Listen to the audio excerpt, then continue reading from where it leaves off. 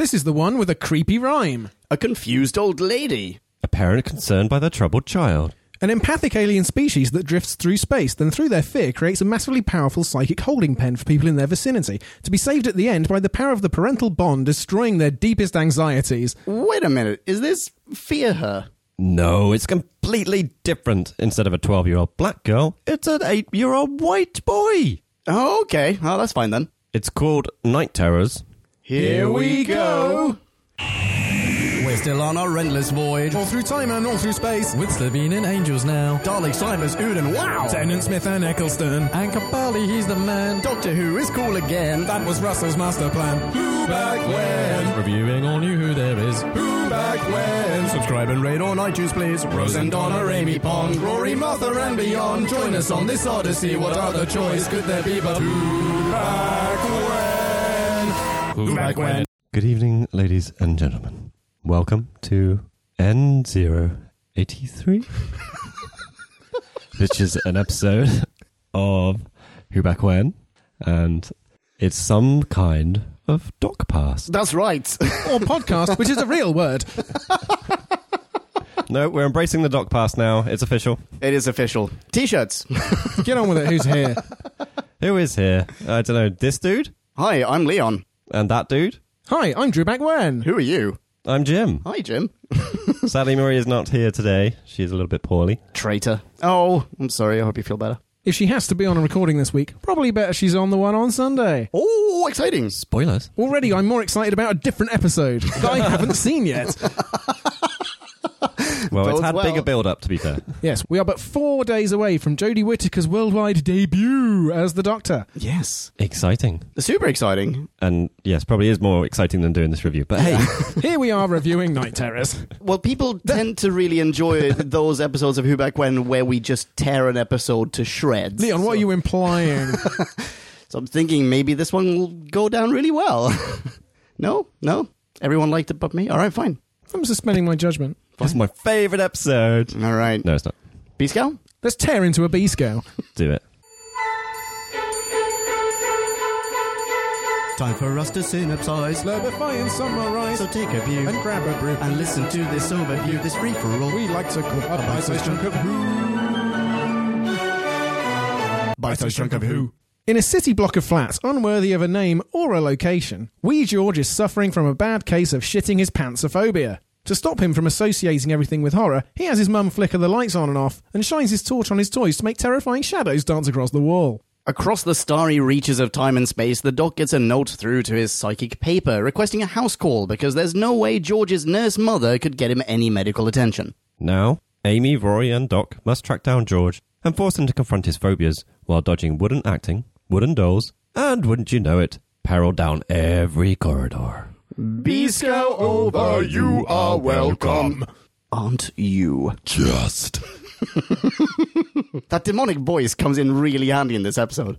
Yes, it does. I wish I'd had it for Fear Her, which yes. is the only time I'll mention that, I'm sure. Oh, yes, absolutely. I actually couldn't remember that one that well, but I Oh, knew, you I lucky, knew, lucky person. I knew this one reminded me of it. That's about it. That's it, that's the note. Oh, it didn't even get as a note. But you're going to come back to it, so it's fine. Yeah, it's true. Indeed. To pick up a thread I left dangling from before, this is the other episode with a man and his son, the paternal bond motif, which I was trying to add to my nascent list a few episodes ago. Oh, really? Yeah, this Wait, what series, was the context? When did that come up? I brought it up a bit prematurely, but it came after the Hugh Bonneville, the Pirate King, and his Oh, yes, boy. and his This is kid. quite a lot of it in this year of Doctor Who. And there'll be Corden and Stormageddon coming up as well, and is Stormageddon a boy? We'll get to that. I don't remember.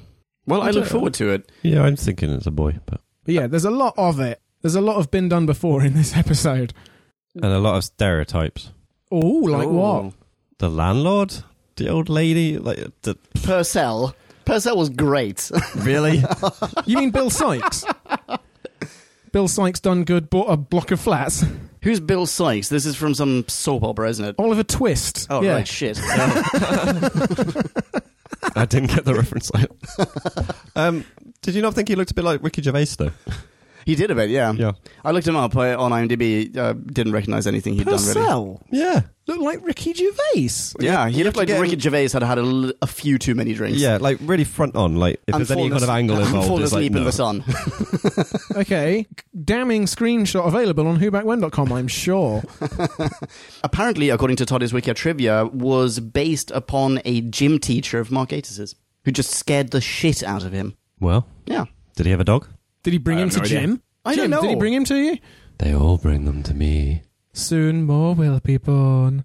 Which is what the doll's singing at one point. Oh, really? Yeah. Oh? We'll get to that. Okay. No, I really liked Purcell. I mean, he was just a caricature.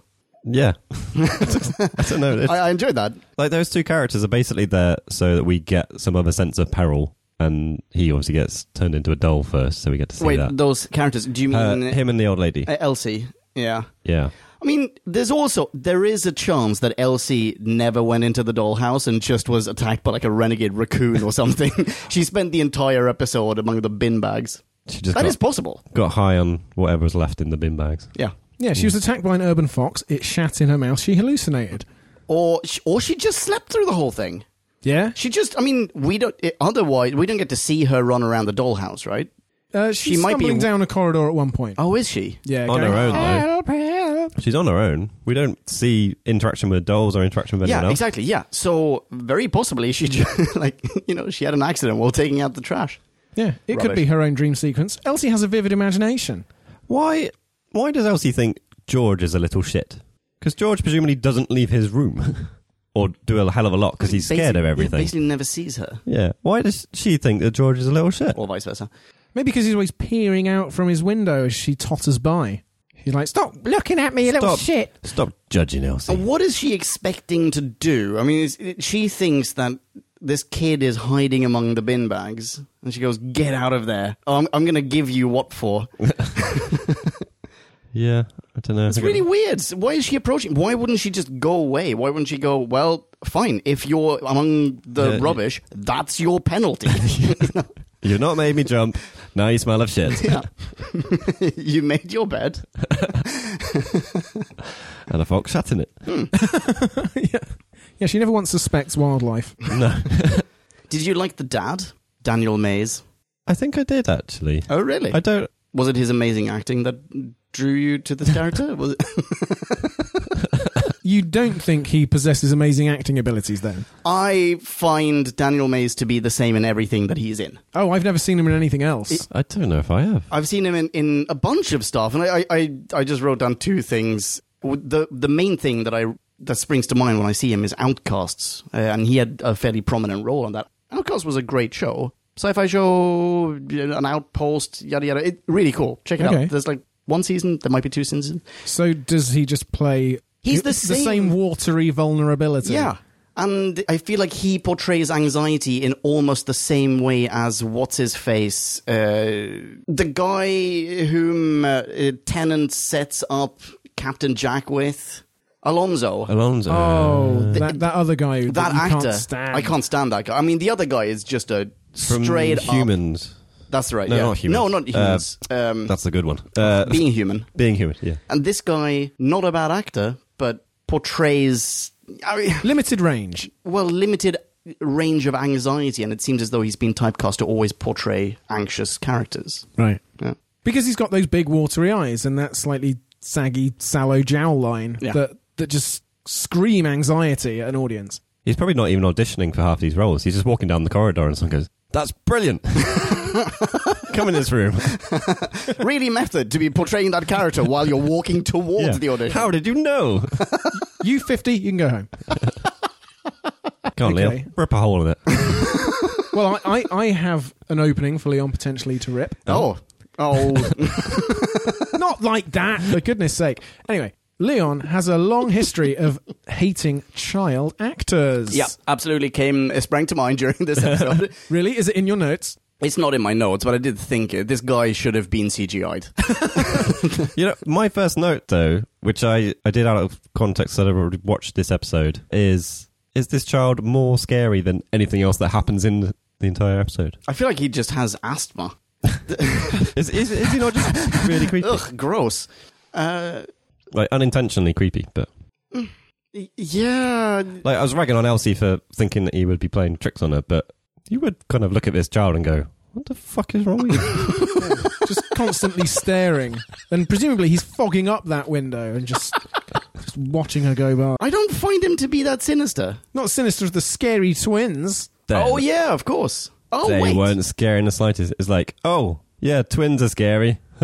Holy shit, I didn't get that until now. They are the two dolls in the dollhouse. Fuck. Oh, They must be. There are two identical dolls running around the dollhouse, and we get to see scary twins. that makes a whole bunch of sense. Oh, shit. Oh, it wasn't just me, thank But when does goodness. they get zapped? Well, I don't know. They get he doesn't have to zap people in his immediate vicinity. He zaps Elsie, and he's not even looking at her. Now, they were originally identical quadruplets, but he only got two of them. Maybe it was. Definitely. Mark Gatiss is terrified of quadruplets. They freak him out. They give him the heebie-jeebies. Question. Can someone please explain No. what this alien... Okay, fine. Can someone please explain what this alien race does? What is the core sci-fi concept happening here? Cuckoo. Yeah. It's an alien version of a cuckoo, and they find whatever species is dominant on a planet, and they presumably shapeshift into it and Yeah.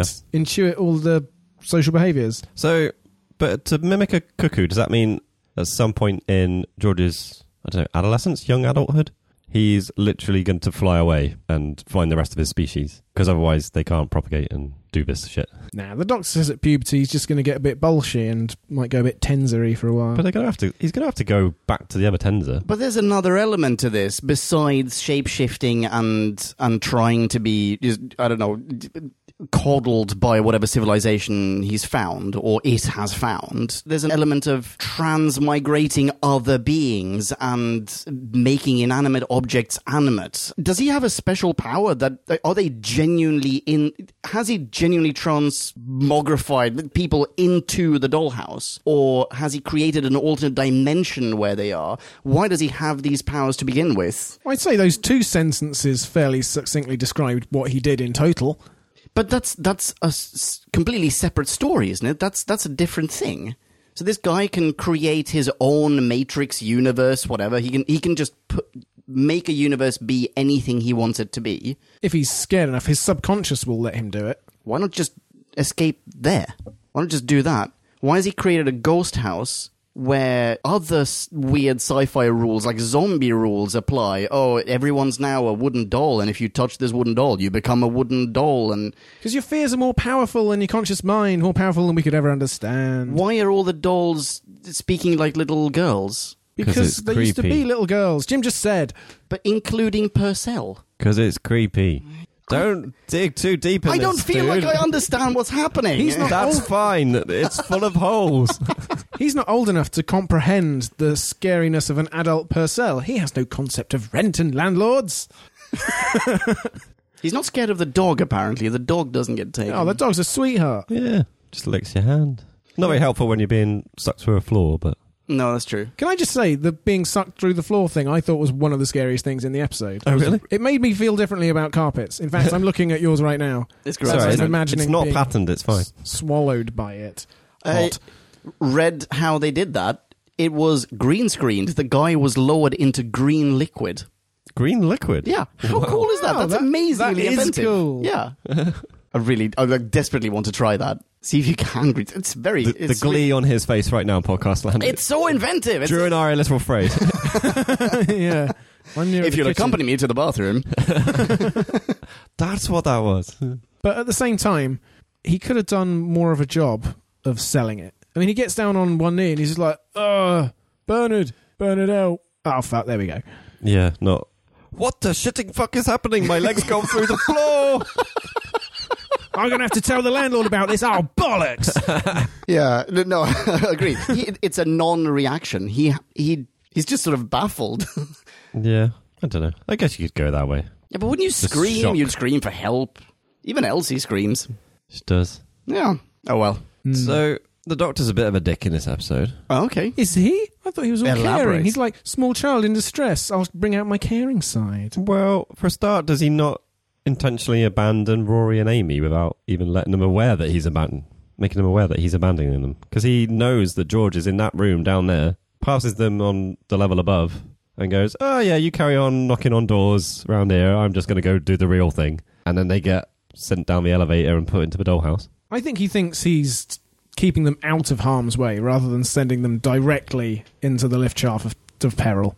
I also think that he might believe that they would sort of sabotage the mission, because this is right after Rory says something like, "Oh, there's a kid there. Oh, maybe he should be gobbled up by a monster." Yes. And maybe the doctor overhears him or reads it in them in some way and just goes like, "Ugh, these two shouldn't handle a child. I'll do that." What, the married couple that through their own kind of personified dreams have wanted to have a child and have Yes. had a child, they couldn't possibly be near a child. Yeah. Their child grows up to be River Song, a psychopath in the highest security prison in the universe, and makes a mockery of it. I think the Yeah. Doctor has a point. Yeah, their parenting Oh. skills Yeah, I was kind of leave glossing something to be desired. glossing over that bit. Actually. Interesting bit of trivia. This is maybe jumping around a little bit too much, but on the point of they have a child, they have an offspring. No, they don't.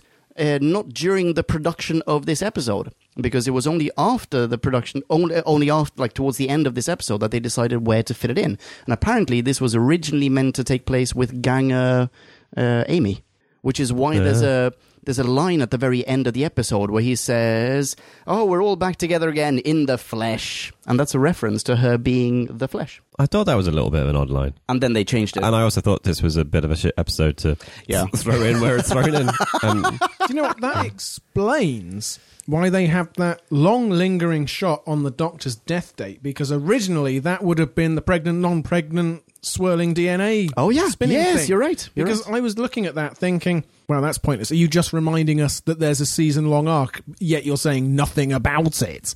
I mean, how helpful. That's I a- suppose that's that a eats super up some fair seconds. point. Hey, look, they did the creepy children singing as well. Come on. That's like a visual and audio reference to it. These guys cannot write lyrics or rhymes to save their lives. So you had something about their rhymes. What were their rhymes? I didn't make a note of them at all. Tick-tock goes the clock, and others shall be born.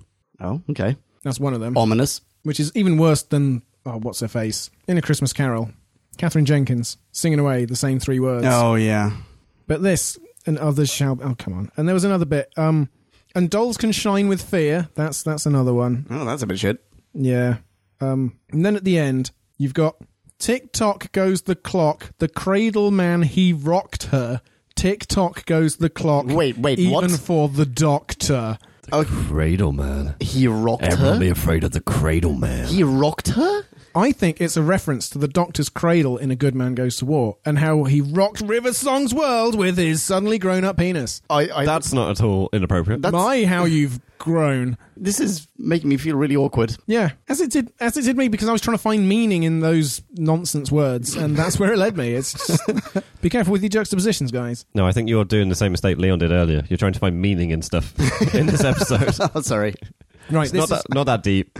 this is just an I'm in good company. This is just an agglomeration of lazily assembled motifs. It really and is. rehashes. It's like the laziest episode ever. Okay, in that case, can I please point out something that's really nicely done in this episode? Okay.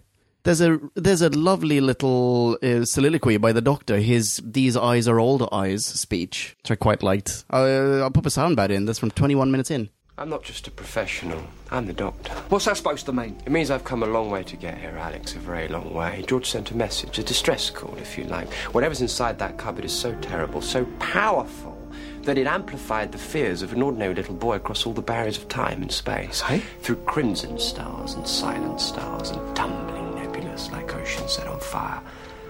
Through empires of glass and civilizations of pure thought, and a whole terrible, wonderful universe of impossibilities. You see these eyes. They're old eyes. And one thing I can tell you, Alex. Monsters are real. You're not from social services, are you? But this is the point where he's being a dick again. This is my second point where the let's hear Doctor's it. a dick. Because he's nice to Alex later, the dad. But this first thing, when he's just going onto the kitchen and he's making a cup of tea and Alex is like, who the fuck are you? Like, you've just gone and scared the shit out of my child by telling him all his monsters are real. I think you should leave. And the Doctor's like, well, I'm not leaving. And then he just turns and said, I'm the fucking Doctor. That's who the fuck I am.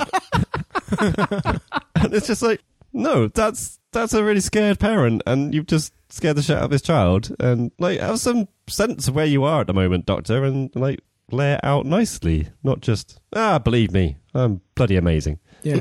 Believe me when I say that I lie about everything, but I'm not lying about this thing. Yeah, exactly. Perfect logic, flawless. I did write in my notes, nice little monologue. Gatiss thought he'd do a moth. That was as much as I was prepared to give him. I liked it. I thought it was really good. But I take both of your points. Okay, back to Shitville. That's where this episode's set. Not just vaguely London somewhere. Shortly after that soliloquy, they are going through the photo album. And, well, I've just written, why do they have 4 photos of just them standing in their kitchen?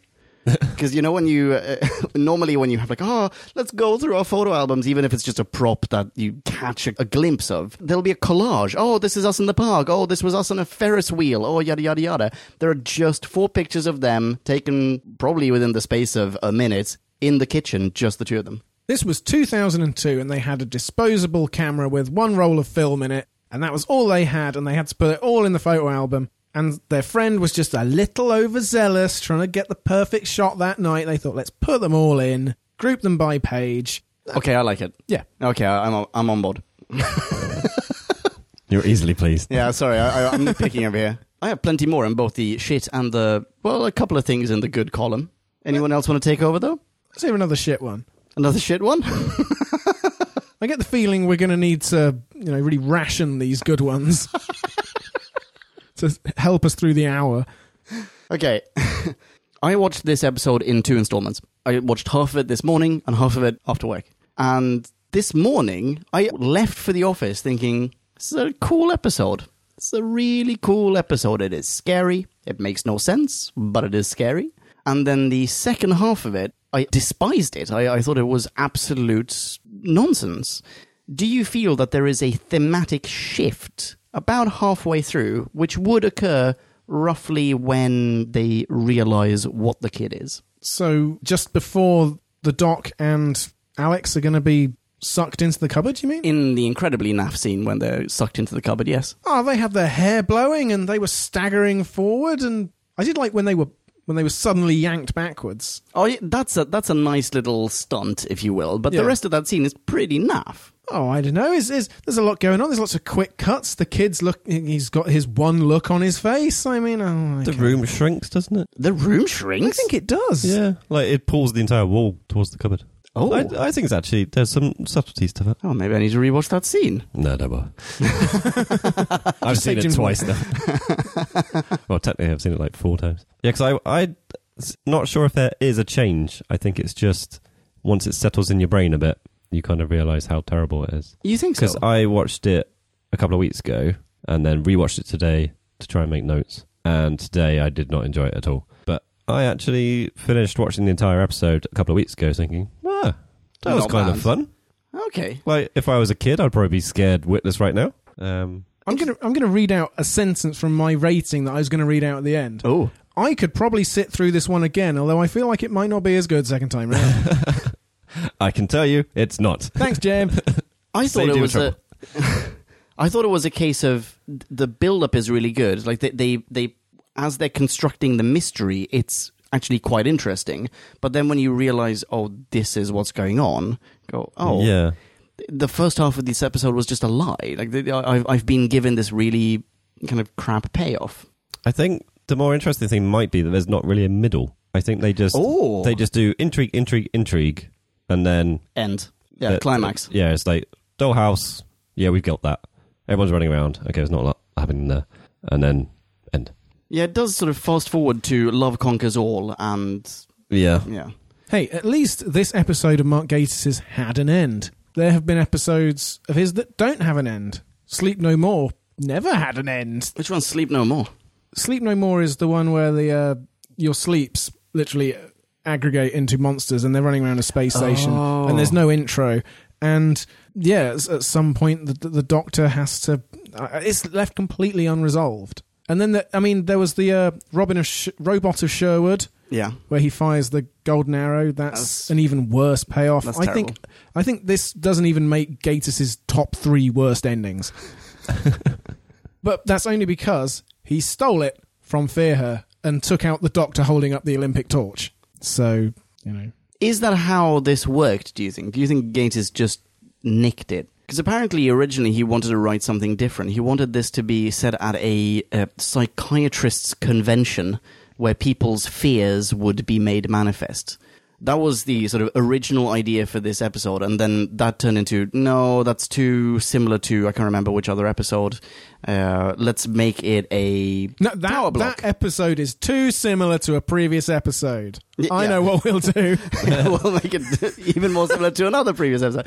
Let's make it a tower block. Let's make it not everyone, but just one person can make manifest their fears. Oh, and then yada, yada, yada. I feel like this was lost in redraft. Like, Gatiss seems to me to have had like the best intentions, and then somehow by committee this episode got ruined. I'm basing that on TARDIS trivia. Well, it strikes it more to me to be just a really lazy written thing. It's just, okay, we've got a basic premise here.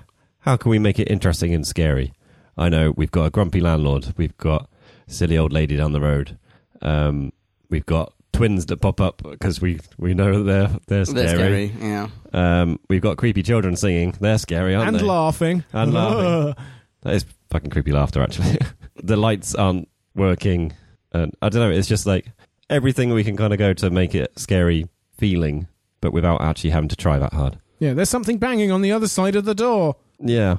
There's something trying to get through, and we've got to block it with something. And there's two of us that are holding it, and only two of us can hold it, but I'm going to run off and get this thing, and then there's one of you holding it, and like it's just like everything in a crap horror setting is just done in this episode. And it's just hoping that will amount to a scary and or Doctor Who episode. Yeah, it's just we throw all that at it. Some of it will stick. Yeah, people will be confused and enjoy themselves. I think that could have been achieved equally by overwriting and then cutting back as underwriting. You think?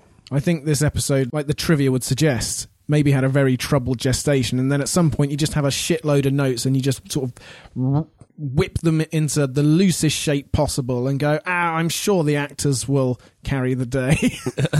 But how little they knew. And it also seems as though it's led by cinematography. Like it's a beautiful episode in parts, and even before they get zoomed into the dollhouse, the shots of the tower block make it feel and look like a dollhouse. It's very, very well done in that regard. It's almost like a Doctor Who showreel. Yeah, but with no substance whatsoever. Yeah. It feels fake. I think maybe that's the showreel thing coming through. Like it feels like someone's gone, right, let's have some scary characters, but let's not motivate them. But even to the point of, like, at the start, it's like, let's show the companions being at the level with the Doctor and knocking on doors in a montage way. Right, okay, we've got that out there. Okay, good, good. Let's show the puzzle for the day of, like, who got the Doctor to where he needs to be. Oh, it's that child there. There we go. It's like paint by numbers Doctor Who episode. And, okay, just slight tangent, but okay. Please. This Tenza creature can call the Doctor from across the galaxy. Yeah, like if they are cuckoos, is this not happening all the time? Yeah, exactly. My very, very first note is, in fact, poor kid with OCD has telepathic powers equivalent to those of the face of Bo. It seems as though anyone who is ever scared of anything would just, I mean, his phone would be blowing up, you know, his telepathic every deathbed, he would be there. Yeah, exactly. How many 8-year-old superfans are crying themselves to sleep every night because however hard they obsess, they can't bring the Doctor to them? 8 years and up, I'm sure. Yeah, we've all been there. Okay, another good soundbite, I think. Good soundbites. Okay. 30 minutes, 15 seconds in. We went into the cupboard. We went into the cupboard. How can it be bigger in here? More common than you'd think, actually. You okay? No, yeah. Yeah. I thought it was kind of fun. Yeah. I actually quite like when they get into the dollhouse, the dad and the Doctor. Oh, really? Yeah, I think They're only there for like a minute. I think it's one of the things, like, I could remember the episode from seeing it first time round when it aired, but I think it's very obvious that it looks like a doll's house. Agreed. Even though the scale are all over the place. Why is there an eye the size of a lamp? I was just thinking or a lamp the size of an eye? Is that established at any point? I was literally just thinking that. There's just like a massive... It seems to be the eye that's out of scale with everything else. Yeah, and the dolls very specifically don't have that kind of eye. Yeah. With an iris. They're just nasty beady Again, little it's black like... holes. It would be really creepy if there was a giant glass eye in this drawer when they open it. Hey, there we go. Yeah. If we keep scaring them until the end of the episode, maybe they won't have time to think critically. That's why it kind of works first time round. I reckon that's another thing that's been lost in redrafting. I reckon that's another potential character who could have scared him. Someone with a glass eye, like a neighbor with a glass eye who scares him, and then boom, let's just shoot this scene where they, open a drawer and there's the glass eye, and now the audience knows that, he dolled that neighbor as well. But then they cut the neighbor and they go with your rationale of, yeah, but the eye did look creepy. Fuck it, let's keep that shot. They could have just given Elsie an eye patch. And she'd be like, my new one's coming through the post next week. So simple. Snow White and the 7 keys of whatever it was. Ooh, Doomsday. Doomsday. Something about the Sontarans. 3 Little Sontarans. These I have read. Jim? Well, Let's hear 'em. I've definitely read the 3 Little Sontarans. Yeah? There is a book you can get of Doctor Who fairy tales. Yes. And they're in it. Is the Dalek Emperor's new clothes, or the Emperor Dalek's new clothes in there as well? I don't know about that one. I definitely recognise the 3 Little Sontarans. Is it good? They are quite fun, actually. Ah. Yeah. Maria and I may not have read them to each other.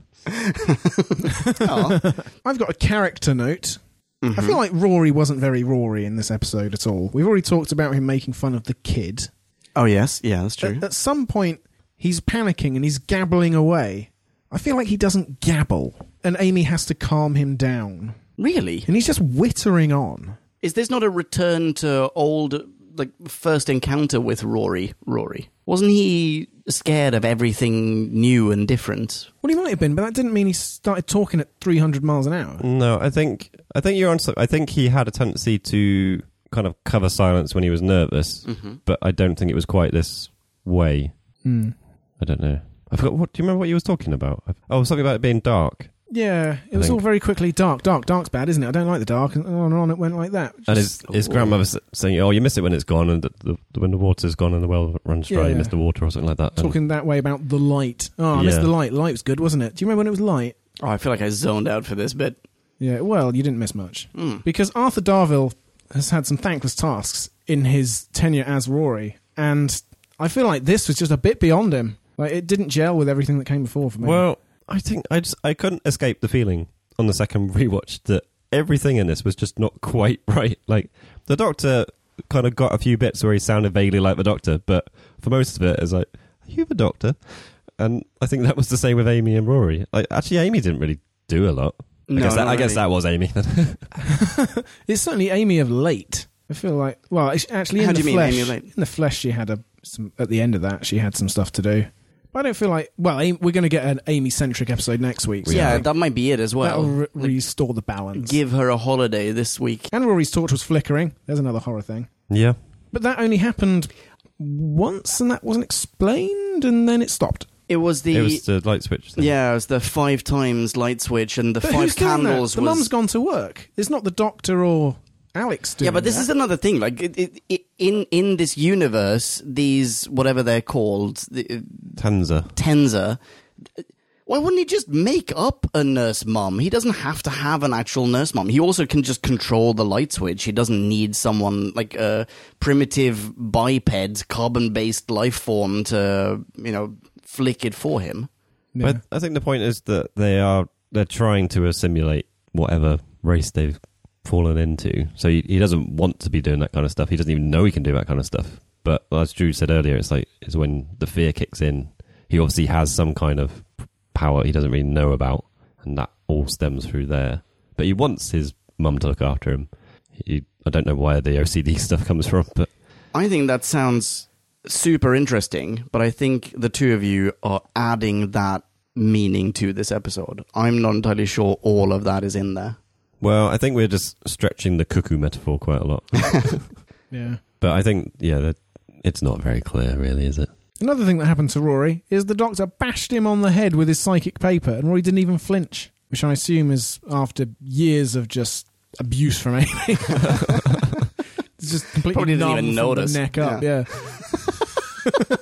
It's just how people say hello to him, isn't it? As someone who has recently portrayed Rory, how did you feel that the character came through in this episode? I did actually like one little bit. One little bit, podcast land. That's a quote. I always like it when he makes reference to how often he dies. So he did say, "We're dead again." Yeah. There we go. No, I thought he was mostly Rory as normal today. Yeah. You know, that's his reaction waking up every morning before he sees Amy. No, I'm dead. I'm dead. No, wait, this is my bed. Right, okay. Or he just wakes up at the ceiling rather than on his side where he can see the rest of the room. He's like, "Oh, I'm dead. I'm just seeing white." Or he wakes up before the sun comes up. Yeah, definitely dead. What about the ending? So the doctor just goes, "All right, well, you're now harboring this fairly destructive alien life form. Yeah. Have at it. I'll be back when his hormones are raging." And what are they called? Alex? Alex is the father. Oh, yeah. So Alex and Claire. Claire, Yeah. Nice one. Aren't they now going to have to just tiptoe around on eggshells because otherwise their kid might turn them into wooden toys? No, because the kid's an empath. He is being exactly what they want him to be. And the doctor says that as well. And I have a theory to explain one of the things about the episode that I most hated before I came up with this theory. Okay. Which was when Alex is saying, "Don't you worry, sonny boy, it's me and you against the world from now on." And the kid just goes, "Dad." Oh, God. And then he says a bit more, and a bit more of the psychic world disintegrates. And again, he goes, "Dad." Is this the "whatever you are, whatever you do, you are my son" speech? You're my son, and I will never, ever send you away. Leon's note says, "Oh, fuck you," episode. Yeah. I hated that bit. Okay. Now, that could seem like some vastly underpowered writing, or perhaps it's just the perfection of the Tenza's empathic camouflage, because Alex doesn't want to hear, "Dad, but stop being a dick and I want loads of presents for Christmas." Dad just wants to hear, "You are the perfect, complete parent without caveat, and our relationship is archetypal and flawless." And that is perfectly encapsulated in the single, unadorned word, Dad. I'm not convinced that I just said it. Deflating beach ball. Since when did you become a spin doctor for poor episodes of Doctor Who?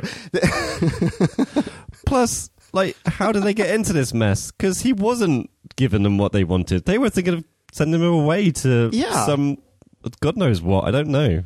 I was a bit worried they were actually saying they were thinking about giving him up for adoption or something. The way it was talked about.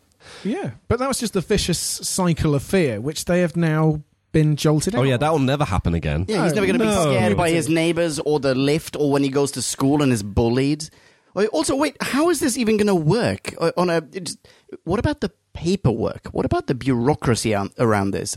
He didn't show up as a baby. He showed up as an 8-year-old, right? I don't know if that was clear. I kind of got that impression in places, but then I wasn't sure if... Because otherwise he's going to school right now. Yeah, they had a picture of him as a baby. 2 weeks after she wasn't pregnant, she had a baby. Yeah, so at the beginning of 2003, he just rocked up. Oh, right. Okay, so he does have... he has a passport and he's going to school and all that stuff. But presumably not a birth record. Yeah, that's also true. Well, I don't know. I mean, the picture was of her in the sort of clothes you would be wearing after delivery in a hospital. So I think he just, as an infant, hoodwinked an entire maternity unit. I guess you could just go in as if you'd just given birth at home. Yeah. We don't go out much. We've just been in our kitchen taking random photos of ourselves for 9 months, and now, Look what happened. Yeah. Thought I just had stomachache. Hey, that happens. Yeah. I mean, not when you're boozing on Christmas Eve and clearly not pregnant, but it happens. You've got enough padding to disguise it. I think that's more the question. Like, all their friends and family, are they, mind wiped with this as well? They have that one friend that can work the camera badly. That's all they've got. Right, okay. But this is the thing. There's a whole universe built up, but it would shatter at the first question. No, it's a perception filter. Perception filters are endlessly elastic. But does that mean that Apart he's from just dodgy going to... photos. Is he going to perpetuate this this perception filter forever? Or is this kid now de facto human? Has he shapeshifted into human biology and will now age like a human and die like a human? Can this kid now still manifest wooden dolls and murder neighbors and stuff? Yeah, will he grow up to procreate with humans? And will he have a half Tenza, half human child? Or what's going on? Or is he now perpetually going to be 8 years old? No, I don't think he's going to perpetually be 8 years old. Are you sure? I'm pretty sure. This is the fantasy, not the fantasy, this is the thing that the Tenza wanted to be. It has now achieved it. It will now remain thus forever. The doctor says he's going to go through puberty. Oh yeah, that's true. Okay, I still fine. think he's going to fly off afterwards. Yeah, exactly. Break his parents' hearts. Going to have an ET moment. They're going to have to get him away from the feds. Or the Met. More like the Met. The Met, yeah. I just wanted to say feds. Feds. That's the film that Purcell was going to watch. Oh, yeah. With Bernard. Oh, I have to watch that film again instead of the boxing. Let's get E.T. on. No, it's just his homemade snuff. This is 2011. This episode is set. 2006. 2006? Is it? Shit. Well, I read about this. Hang on. Maybe it was 6. No, it's not 16. Hang on. I'll find out. The series Anyway, was definitely broadcast in 2011. Feel like this landlord guy had access to DVDs or given his age, probably a decent VHS collection as well. Why is he talking about this one film? Yeah, we're going to have to watch that. It takes place in 2016. Alex says George was born in 2008 and is 8 years old. What? But No, it's a 2002 reference. Yeah, Christmas Eve 2002 on the photos. I'm just reading this off IMDb trivia, guys. Well, maybe you shouldn't. Yeah. They're crap. Listen to us, guys. No, Purcell was all about, this is the first 10 minutes of Up gets me every time. I think both the side characters, like the old woman and landlord guy, I refuse to give them names because they weren't worthy of it. Purcell is a great name, though. Oh, sorry, I interrupted you. Doesn't mean he's a great character or well acted. Great name, regardless. It's like they have way too much screen time in the start of this episode, considering how shit they are. Yeah, I mean, you just said the best thing about him is his name. Yeah, no, I stand by that. I think they must say more than Amy and Rory. 100%. Definitely. Yeah. And that's just bonkers. Yeah. Also, we don't get to see any redemption on Purcell's part. I mean, presumably he would now be a better person because otherwise he's going to scare the kid again and we're going to have this whole nonsense episode all over again. So he will have undergone some sort of catharsis, but we never get to see it. And little old lady is going to be scared shitless to go into the bins now. Yeah. Or she's going to get her bionic legs and then she's just going to deliver everyone's bins. You know what I mean? Take out everyone's rubbish. Like in a block of flats like that, she thinks the doctor's turned up to sort out the bins. Yeah. Well, he does show up and go like, "Hi, I work for the council." But what does she mean? She goes on about the bins and it's her and knees going up and down all the time. It's like what is the solution? Like, is there a broken? Wait, there are two problems here. Is there a broken chute somewhere? I don't know. She's not very clear about what the issue is with the bins. Elsie. Yeah, well, she does say the main problem is that people don't care anymore and they just throw their bins everywhere, right? Or their bin bags what's everywhere. What's that got to do with her knees? Exactly. There are two problems here. The council isn't responsible for her bionic legs. Yeah, she should be pleased. I'd be quite happy they would. Bionic legs for everyone. If there's just a big pile of bin bags, then she can just drop hers off the balcony on top of the pile and there's no problem for the knees. I heard that this East London borough, the council was recycling bin bags as bionic legs. How are you going to solve both these problems in one fell swoop? Yeah. I think when I started watching it, I thought she would be expecting him to be about the lifts or something. The lifts are quite a focal point of this episode at the start. It's like there's the weird noise and he's scared of it. And I don't know, I kind of assumed that the lifts were dodgy. Yeah, you're right. And that might explain why, like, the door didn't close properly, or you'd get in and the door starts closing on you and that's why he's scared of it and stuff like that. And she'd be complaining about that. But no, she'd just complain about something that doesn't make sense. And that takes up a lot of this episode. Come on. I thought an entire scene anyway. I thought the part in the lifts where Amy and Rory are transported away, and it plummets and everything, I thought that was quite scary for a few seconds. Yeah, agreed. Yeah. So there was potential there, is what I'm saying. Like, you could have stepped into the lift and it could have jolted, and it could have jolted Elsie's knees, and it could have been really precarious looking. Yeah. That was a much better executed scene than the cupboard suckage scene. Those two are equivalent, right? So I'm just smirking at cupboard socket. Cupboard suckage. Cupboard I socket. know. Oh, brings me back. Okay, you mentioned the Met before as well. Why aren't there flashing lights all over the place? Because some families' twin daughters have gone missing. Well, we've made a big leap with that one.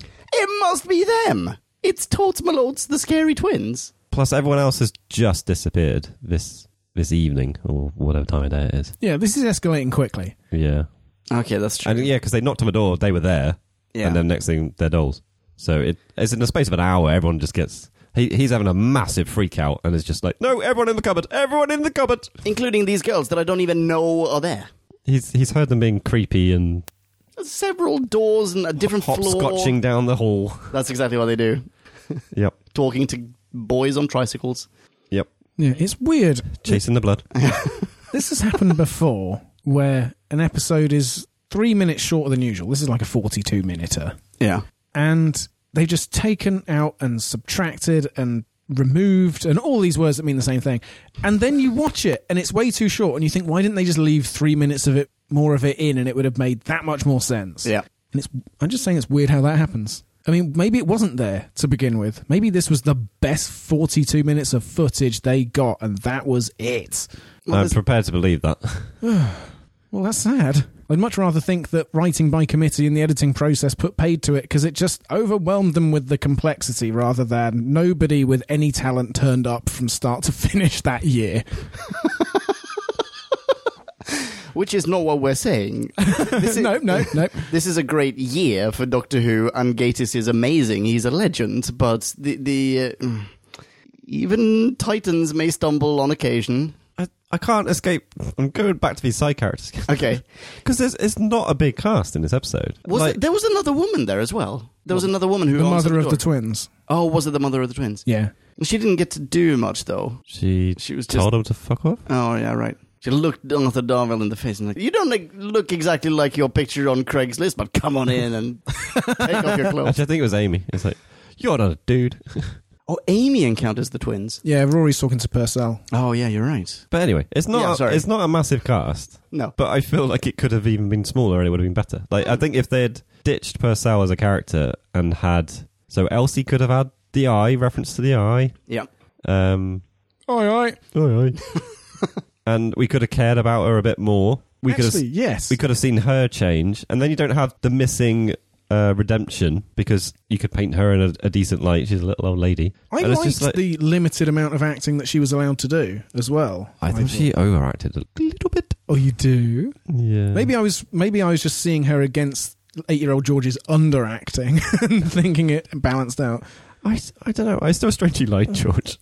I feel like he's George just super- overacted. He's just super weird. I liked it. Well, I mean, George overdid his thing. Yeah. But everyone did in this episode. After about 10 minutes, there was nothing more to George. Do the thing. Okay, so you really liked the kid. You disliked the kid because he underacted. I disliked the kid because I thought he overacted. Why can't we agree about this kid? Because he's not human. That's true. Racist.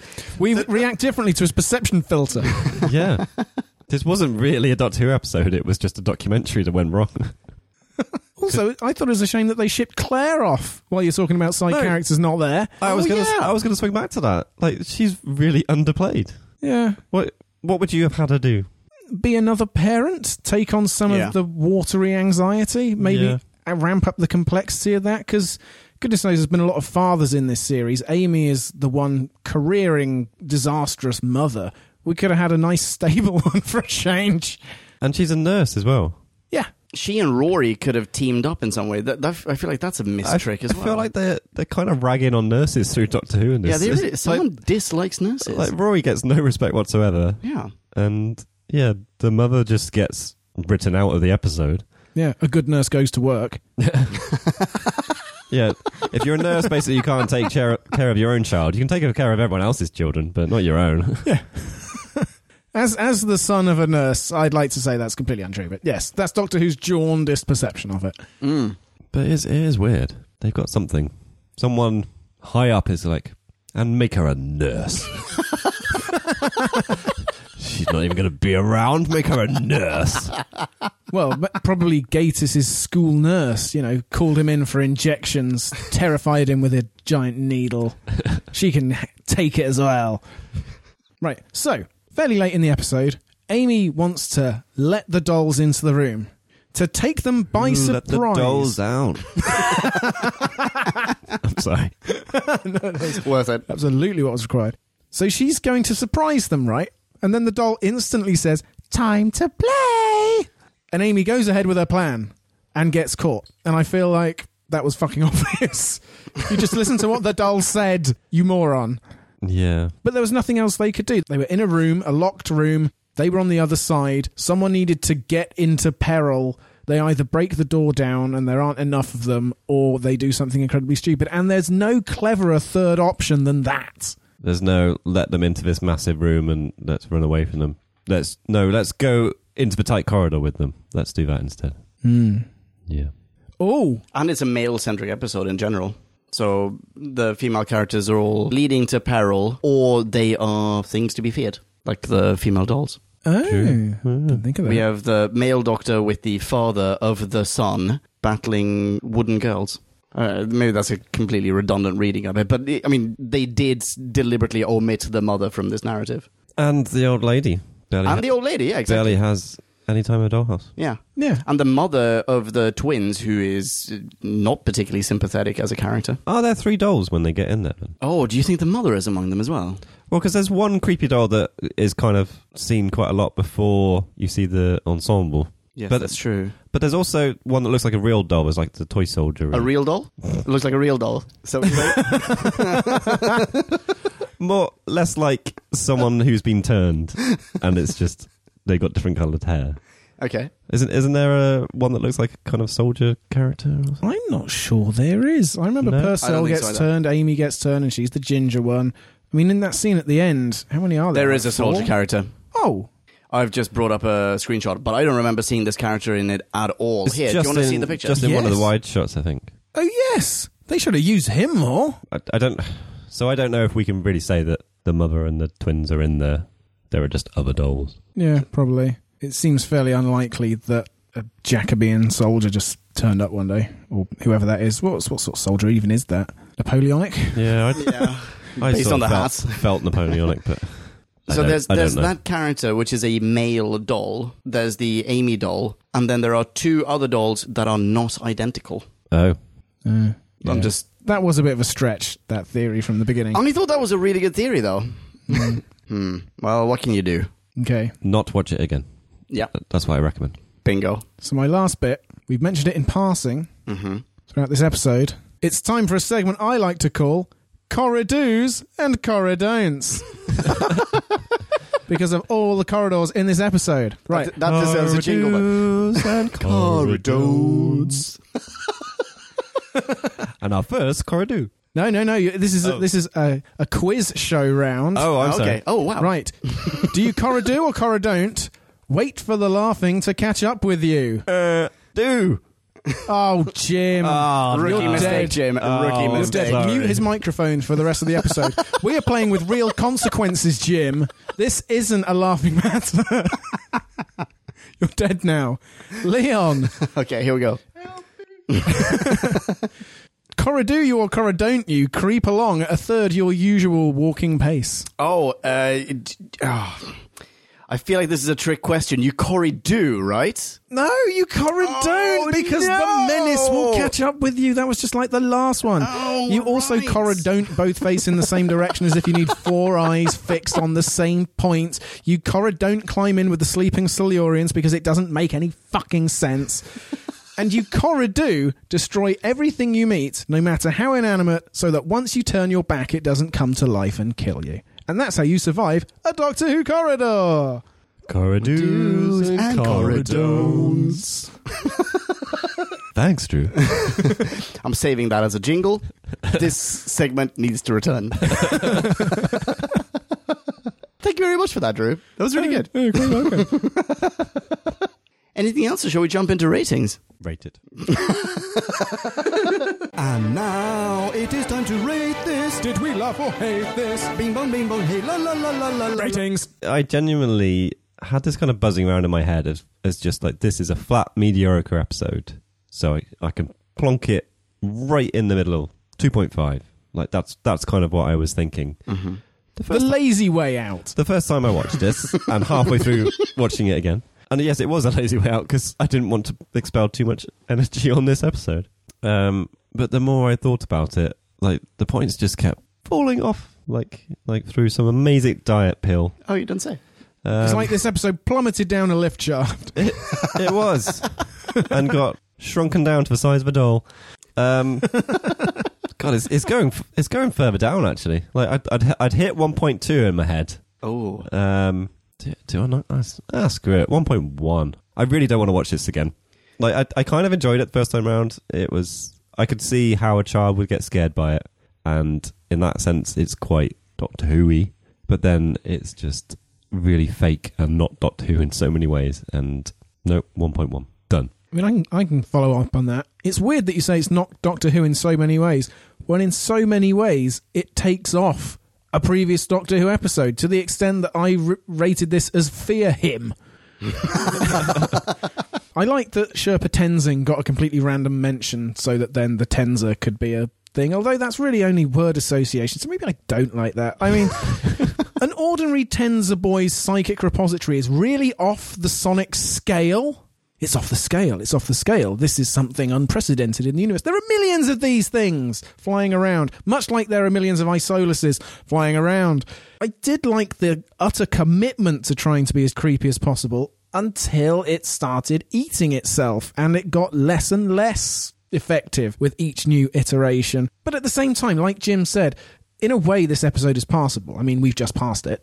So I give it what I gave Fear Her, 1.8. Ooh. Interesting. Muy interesting. Okay, right. I still have to stand by what I said before, that I found the build-up to be quite interesting. Stylistically, it was a great achievement, but I think much of that style was there for style's sake. It was style of a substance. It was creepiness for the sake of creepiness. There were various tropes exercised without ever involving any kind of motivation why you would involve such tropes. Why would there be... fuck it. We didn't even talk about, like, what would have happened if the kid had been consumed by the dolls at the end? Was there ever true peril? Could this have led anywhere? Could we have saved ourselves this entire adventure if he had? I think that perhaps...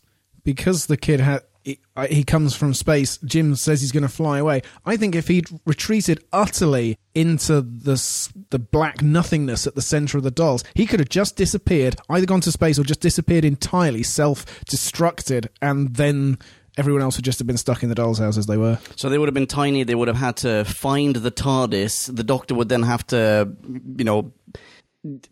manipulate space to make the TARDIS tiny so that they can operate it, and then make the TARDIS big with them inside it, and problem solved. Nah, there's no way out the doll's house. They'd have all been dolls within minutes. Oh, they would have been dolls? Dolls? Yeah. Okay. But then they just play forever and ever. It's fine. Yeah, I mean, those dolls have a lovely time. The amount of laughing they get done. Exactly. Yeah, I don't want to sound like a curmudgeon, but I hate the sound of giggling children. How could anyone interpret that as curmudgeonly? In film or in TV, it just does not resonate with me. I found the child actor. It's gross. I found the kids, the boy George. I found him heinously overacting. I was very disappointed to find that this was all about... I mean, I literally wrote, if this turns out to be all about a kid facing his fears, or if love conquers all, then I shall not be amused, and that is exactly what happened, because that's how stereotypical this was. The ending, huge disappointment, all the schmaltz, and none of the substance or charm of a Christmas episode. Can't remember what I gave Fear Her, but as a facsimile of an already poor episode, I must give this a rather poor score as well, and thus I'm giving it a 1.4. Very good. I think that's fair. I'm really sorry if I've just come across as very negative. I feel like I've... Sorry if we've ruined anyone's favourite episode, but watch some more. Yeah. No, I think we've got this one. Yeah? Yeah, Okay. I think everyone's going to resonate with us here. Here's hoping. Shall we see if the people who sent in their minis resonate with our scores? Let's. Listener minis. Now let's hear from Podcast Land. Max 250. Or it would get out of hand. Okie dokie. We have received 4 listener minis. Whoop, whoop, whoop, whoop. That's one whoop per listener mini. And we have just had an off-mic discussion and come to the conclusion that when we receive listener minis that are longer than 250 words, we will simply read the first 250 words, and for the rest of those listener minis, you will simply have to go to whobackwhen.com to read them in their full splendor. But we're nice people, so we might give you a few extra rather than cutting you off mid-sentence. Oh, yeah, absolutely. And we'll do the first 250 words, and we'll read your conclusion. How People about are going to now write us 400-word sentences, you realise. that? We'll stop after the 250th, and then we'll go to our rating. But then we won't be good guys. We spent 250 words talking about this now. Let me just say right now, if you give me a sentence with no punctuation or just an insane amount of commas and there's no whatever end to the sentence, if you're just drolling on and on and on and there's no sense of the end ever in sight, if it just keeps just going on and on, I'm not reading it. You're going to hate Finnegan's Wake. I'll give it a go. All right. This first one comes from Jim the Fish. Hello, Jim the Fish. Howdy, Jim. Hi, Jim. All right. Jim says, at long last, no overblown, improbable, or overlong story arc to contend with. It seems like Moffat had forgotten the roots of the show as we're bombarded week after week with clever for the sake of being clever wank. Luckily, Gatiss comes in to save the day / season. One great thing about the classic series is that the stories were kept small, which made the universe feel big. The new series, especially Moffat's era so far, has a tendency in the other direction. Things have to be bigger and grander every time. This episode is visually stunning. The director manages to make those council flats look at once both artistic and stylish in a cubist sort of way, and astonishingly mundane and depressing. The setting being shrouded in darkness really put me on edge. Agreed. Jim the Fish continues. Matt Smith is just fantastic as the Doctor, isn't he? Yes. His strength and purpose just shine through, like the scene in the kitchen where George's dad asks him to leave, and he refuses. The moment he casually puts his arm on top of the fridge just oozes menace and determination. When he says he has old eyes, you believe him. I think I'm the only one at odds with this scene. I really like that scene. I am totes my loads on your side, Jim the Fish. I much preferred the scene where it's like, we shouldn't go into the cupboard. Yes, we should go into the cupboard. No, we shouldn't. We're going into the cupboard. Yes, I like that one. I like that one as well. That's well written. Jim the Fish continues. Alex is brilliantly played too. You really feel for him with his struggle raising a son he finds hard to cope with, as well as having a very intimidating landlord. I really did feel a bit scared for Alex when the landlord was pressuring him with his dog by his side. Yeah, I mean, just because he does the anxiety well everywhere doesn't mean that he didn't do a good job. No, here that too. is true. That is absolutely true. Yeah. I feel like the guy is typecast, though. I dare you to find anything he's done with just pure optimism. Well, you can't see past his hangdog face. Come on, casting directors, show a bit more imagination. So now we skip a bit, Yeah. which you can find on whobackwhen.com. And you should. Skip to the end. I specifically agree with Jim the Fish's anti-penultimate paragraph. So, the end of Jim's review. Overall, a really enjoyable, moody standalone break from the arc. And what does he give it? People of the room, Oh dear. are you listening? Yes. Know how we didn't get above a 2? Jim the Fish gives it 3.7 out of 5. Wow. That's almost as many as all of us put together. Yeah. Yeah. I think combined we gave it a 4.3. You have a huge heart, Jim the Fish. I would like to put to all our reviewers, though, watch the episode again and see if it changes your mind. Yeah. Just for a social experiment. and then add a comment onto the original review to see if it did change your perception. Because it changed mine. I was in the middling ground, definitely. Okay. And Wait, middling ground, but you weren't on 3.7. no, I wasn't on territory. 3.7. But I was in better company. Yeah. There were some 2s rather than the skinny 1s. Okay. Yeah. Yeah. Jim the Fish, thank you so much for your mini. Yeah, and providing some probably much needed balance to podcast land overall. Yeah, absolutely. Ladies and gents, go to whobackwhen.com, read it in its full splendor. Okay, next up we have Star Wars still, Star Wars still, Star Wars still. Star Wars still, Star Wars still, Star Wars still. Star Wars, Star Wars, Sil, Star Wars, Sil, Star Wars, Sil, Star Wars, Sil, Star Wars, Sil, Star Wars, Sil. Awesome. Hello, Star Wars Sil. Hey, SWS. Swus begins. George is very cute, and the moment when Alex charges murderous dolls to save his son made me teary-eyed. Again! Oh, blows your theory out of the water, Jim. What was my theory? Sorry. Well, Star Wars Sil has clearly seen this before. Oh, you took it as again to see. Oh, okay. I read that as Star Wars still gets teary-eyed at Doctor Who quite a lot. Oh. How are we interpreting this? I don't know. Star Wars Sil, write in. Yeah, let us know. Explain yourself. Star Wars still continues. My biggest quibble with the episode is the parenting. Even though you just got teary-eyed. Oh. If it's scaring the kid, why keep it in the kid's room? It's a very small flat. That's such a good point. Yeah. How did we not touch on this? I had this thought multiple times. And That is a great thought. They don't want to live there under Purcell's thumb. It's a very imperfect situation. Let's carry on, sorry. Is there some grandparent who will be offended if the doll's house just goes away into the trash or a second-hand shop or something? And what about these scary pictures Alex speaks of? The parents can't figure out why their kid is continuously scared when they keep putting everything that scares him in a room with him, turn the lights out, close the door between the kiddo and the nearest adults, then tell him to fall asleep. Star Wars Sil continues. The rest of the quibbles are as follows. An eyeball that doesn't even fit the dolls in a drawer of said dollhouse just to be scary to the audience. Excellent point. Rory complaining that there are no lights when he walked right past at least one light switch and didn't even bother to try to turn it on. That's some pretty poor set dressing there, guys, in your rented stately home for the week. I mean, it's dark, but not dark enough for Star Wars Sil.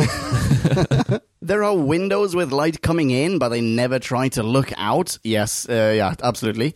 Let alone try to break one when the doors don't work. The insurance on the stately home's never going to let them do that. It's like Rory and Amy are trying to get killed by the dolls. Classic horror story bullshit. Star Wars Sil concludes, for all my beefs, the fact this episode makes me feel things is something I cannot deny.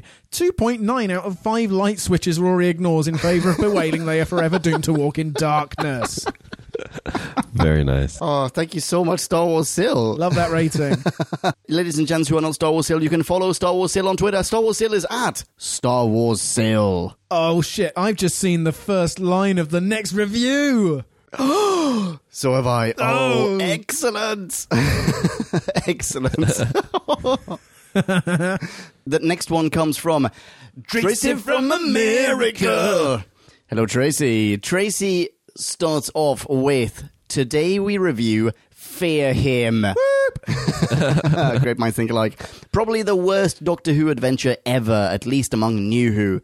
From the horrible doll costumes, the strange pacing and incomprehensible plot elements, right through to the rushed ending, this one is just awful. But worst of all is that no one even mentions the goddamn baby that Amy had to raise unknowingly while still a child herself from last episode. These are all caps. Amy should be absolutely traumatized by last week's experience. Let's pause and recap.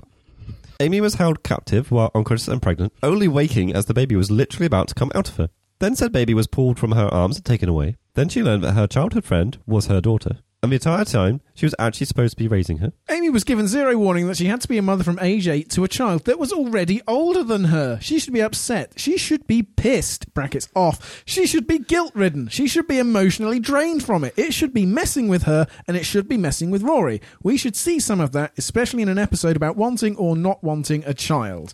But, of course, the explanation for that is this episode was shunted out of sequence. Yeah, exactly. It was supposed to go where the pirate ship one went originally, when the whole pregnant, not pregnant thing was still up in the air. Exactly, yeah.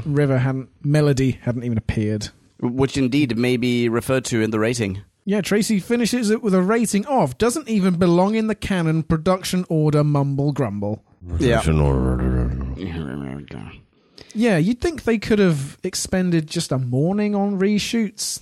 One more scene in the TARDIS. Yeah. It was like, oh, actually, you know what? I just made this connection. Wasn't that weird? Yeah. I mean, they couldn't go back to the stately home, clearly, or maybe the block of flats, but some corridor somewhere would have sufficed. Or just ditch it. Yeah, ditch it. Make up a new episode. Leave the fans without an episode this week. No, just shunt them all along. Do another one later. No, you know what? Just leave them without an episode this week, and then have it build this grand myth around the one missing legendary episode of Doctor Who. It was so good, you guys. Yeah. You never got to see it. Everyone went into a doll's house, man. It was so creepy. Wait, shit, did you just say Doll's House, man? Yeah, man. Oh, man, I really want to see this episode. Why can't I? I'm imagining something much better than they could ever have filmed. It's like Shudder to the power of 10 with dolls. I get that the dolls were supposed to be creepy, but I wasn't actually ever scared by them. Their appearance was horrific, but the way they moved so slowly and were clearly just wooden, and they... I thought they were creepy as balls. Yeah? Yeah. Did you not think so? I don't know, really. I don't think I ever felt they were threatening. Yeah, that's what I'm saying. But It's like with everything else. It's like generic scary. yeah, but scary as shit. I mean, But there's no context to it. So. no, that's my overarching criticism of this episode. There is no context. There's no explanation. Yeah. But It's like big doll, scary. There you go. I mean, like, don't throw away those doll costumes. I mean, No, I like the costume. Make a horror movie with those doll costumes, and teens will gobble it up. Done. Slasher. Yeah, and we're not saying by we want more context is we don't want this to be a standalone episode. There are plenty of great standalone episodes. Midnight Yeah.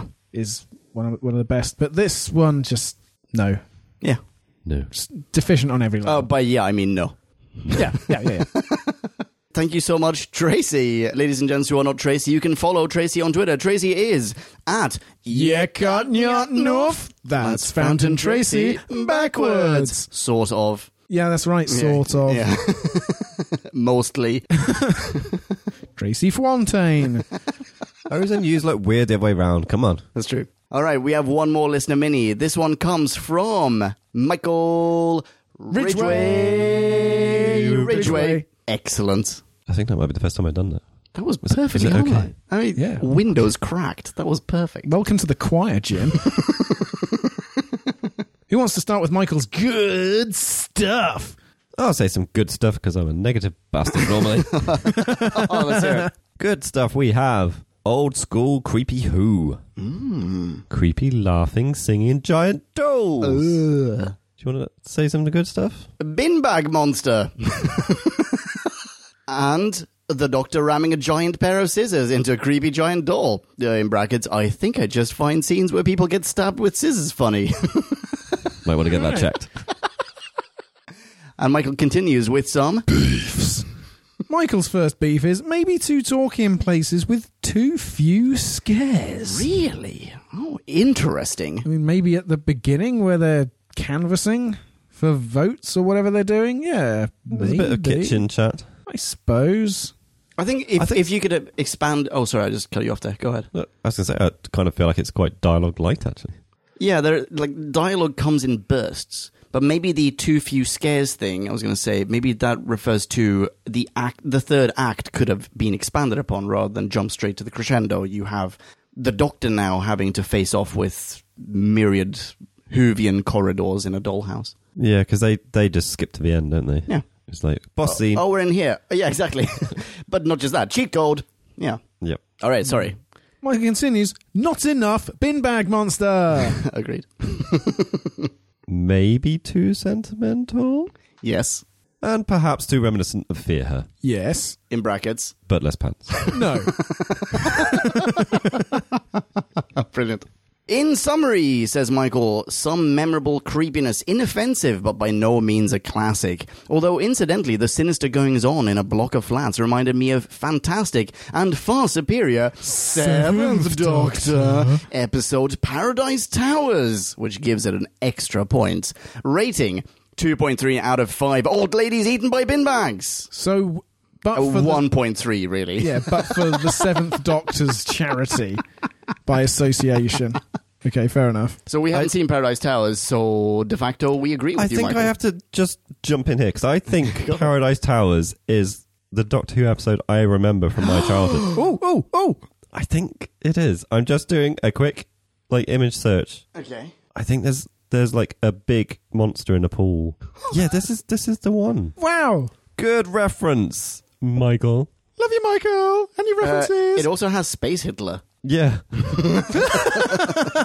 I think, is John Cleese in this or something? I know.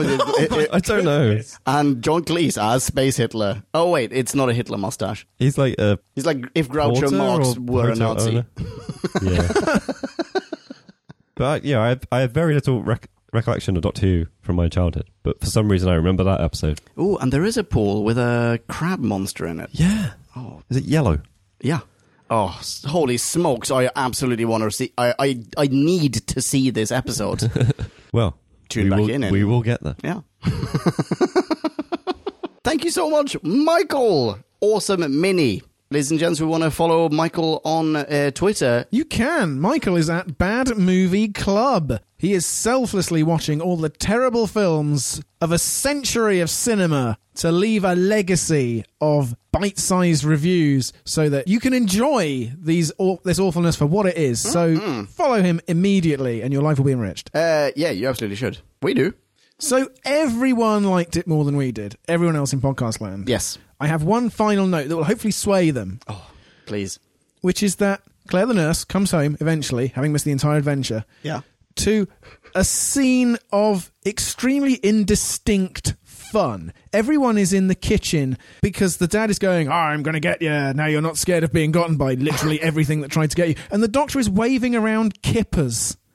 Oh, yeah. I mean, like, this is fun, isn't it? People like flying fish, they. And that scene just sums up the episode for me. It's like wavy hands, and that will suffice, right? We'll dress it up. Wavy hands are fun. Woo! I'm waving my hands around podcast land. But actually, zero substance, Jim, because people can't see that. Damn it! Invent that video thing that lets the world see. No, don't do it. Yeah. Flying fish. Flying fish. Except I made the flying fish pun. They don't even make that. And what I just described to you was better than what was on screen. Okay, we've done that. Right. What's next? Next up, in New, we have... The Girl Who Waited. Bing bong hey. Oh, my goodness. Hmm. Which is a great episode. I believe. I believe it I is. believe it's a good one, definitely. I remember that being complex and yet another one of those fabulous ones, one of those fabulous few where time is an actual narrative component. Yeah. Because she ages more quickly or more slowly? No, more quickly. She experiences time differently. She's got a compressed time stream. Bingo, there you go. They love that. Mm-mm. So that's going to be good. Oh, That's going to be compress those fantastic. time streams. Oh, yeah. Compress them, baby. Next on the classic Who review channel, we have... Something about dinosaurs. Yeah. Invasion of the Dinosaurs. That's the one. Oh, it's going to be great. I can already see the video trailer for this one, I think. Talking about something that happens on the same day that this episode drops. A bonus episode. About... What possibly could be happening? What possibly could be happening? Well, we have Jodie Whittaker making her debut as the 13th Doctor in an episode called... Wait, do we know what it's called? The gender that waited? No, I don't know. Keeping that in, keeping it in, keeping it in.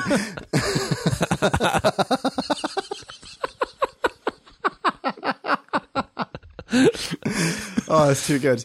I literally slapped my leg in comedy pantomime style. That was so good. Instant reaction Jodie Whittaker ep in short. Yeah, exactly. Yeah, Yes. yeah. Bingo. And in the audio channel, if I like the title enough, maybe we'll do it. Are you ready? Yeah, why not? Okay, wait, hang on. I'm going to find out. The next audiobook in the 8th Doctor Adventures series that hypothetically we would be reviewing is called The 8 Truths. And it appears to be a two-parter because it's a season finale. Ooh. So it's The 8 Truths and World Wide Web. Ooh. Ooh. That sounds funky. Well, maybe. You'll find out, Podcast Land. Will we or won't we? If you don't want to wait for the next episode, if you are too impatient, then you should go and listen to 4 episodes that we dropped very recently in our Bonus Who channel, namely the 4 parts of Operation Pandorica, our very own Who Back When branded audio adventure. Yes. which has met with positive reviews from at least 3 different countries. That's true. Wow. Yeah. And in the meantime, you can say hello to us on Twitter and places. Drew? Stir yourself into my Tweety brew by following me at DrewBackWhen. Marvellous. Jim, you don't have Twitter yet? What's Twitter? You can say hi to Jim via email. Send us a few lines on whobackwen@gmail.com and we will pass them along. You can say hello to me on Twitter. I am at Ponken, Ponken. You sort of know how to spell that, mostly. Keep getting misspellings. How do you know if they're misspelling? People email. It's like, oh, hi, Pumpkin, hi. Oh, right. Wait, no, if they're calling you Pumpkin, that's just something else entirely. That's true, that's true. Thank you so much for listening. Until the next time, rock on and ciao. Bye-bye. See ya. Kablamo! Did you enjoy the show? Then please do what the cosmos compels you to and spread the gospel of Who Back When. Tell your friends. But I've got no friends. No problemo, tell some strangers. Hooray! Like us on Facebook. That's facebook.com/whobackwhen, all in one word. Are you into Twitter? Awesome! High five us online and we'll high five you right back. You guessed it, we're at Who Back When, all in one word. Check us out on Instagram for behind-the-scenes photos and other Whovian goodness. Watch our videos or even listen to our podcast on YouTube. That's whobackwen.com/YouTube. Vote us up on Reddit, listen to us on Stitcher, and head on over to our website, whobackwen.com, where you can submit a review of your own, browse the article archives, and peruse our visual index of aliens, monsters, and more, which increases in kablamos with every episode. And lastly, give us a rating and review on iTunes. It helps our show get noticed and earns you lots of karma points. That's it. Rock on and be rad and excellent to each other. Catch your earballs in our next Who review or bonus episode. Until then, ciao. Who Back When?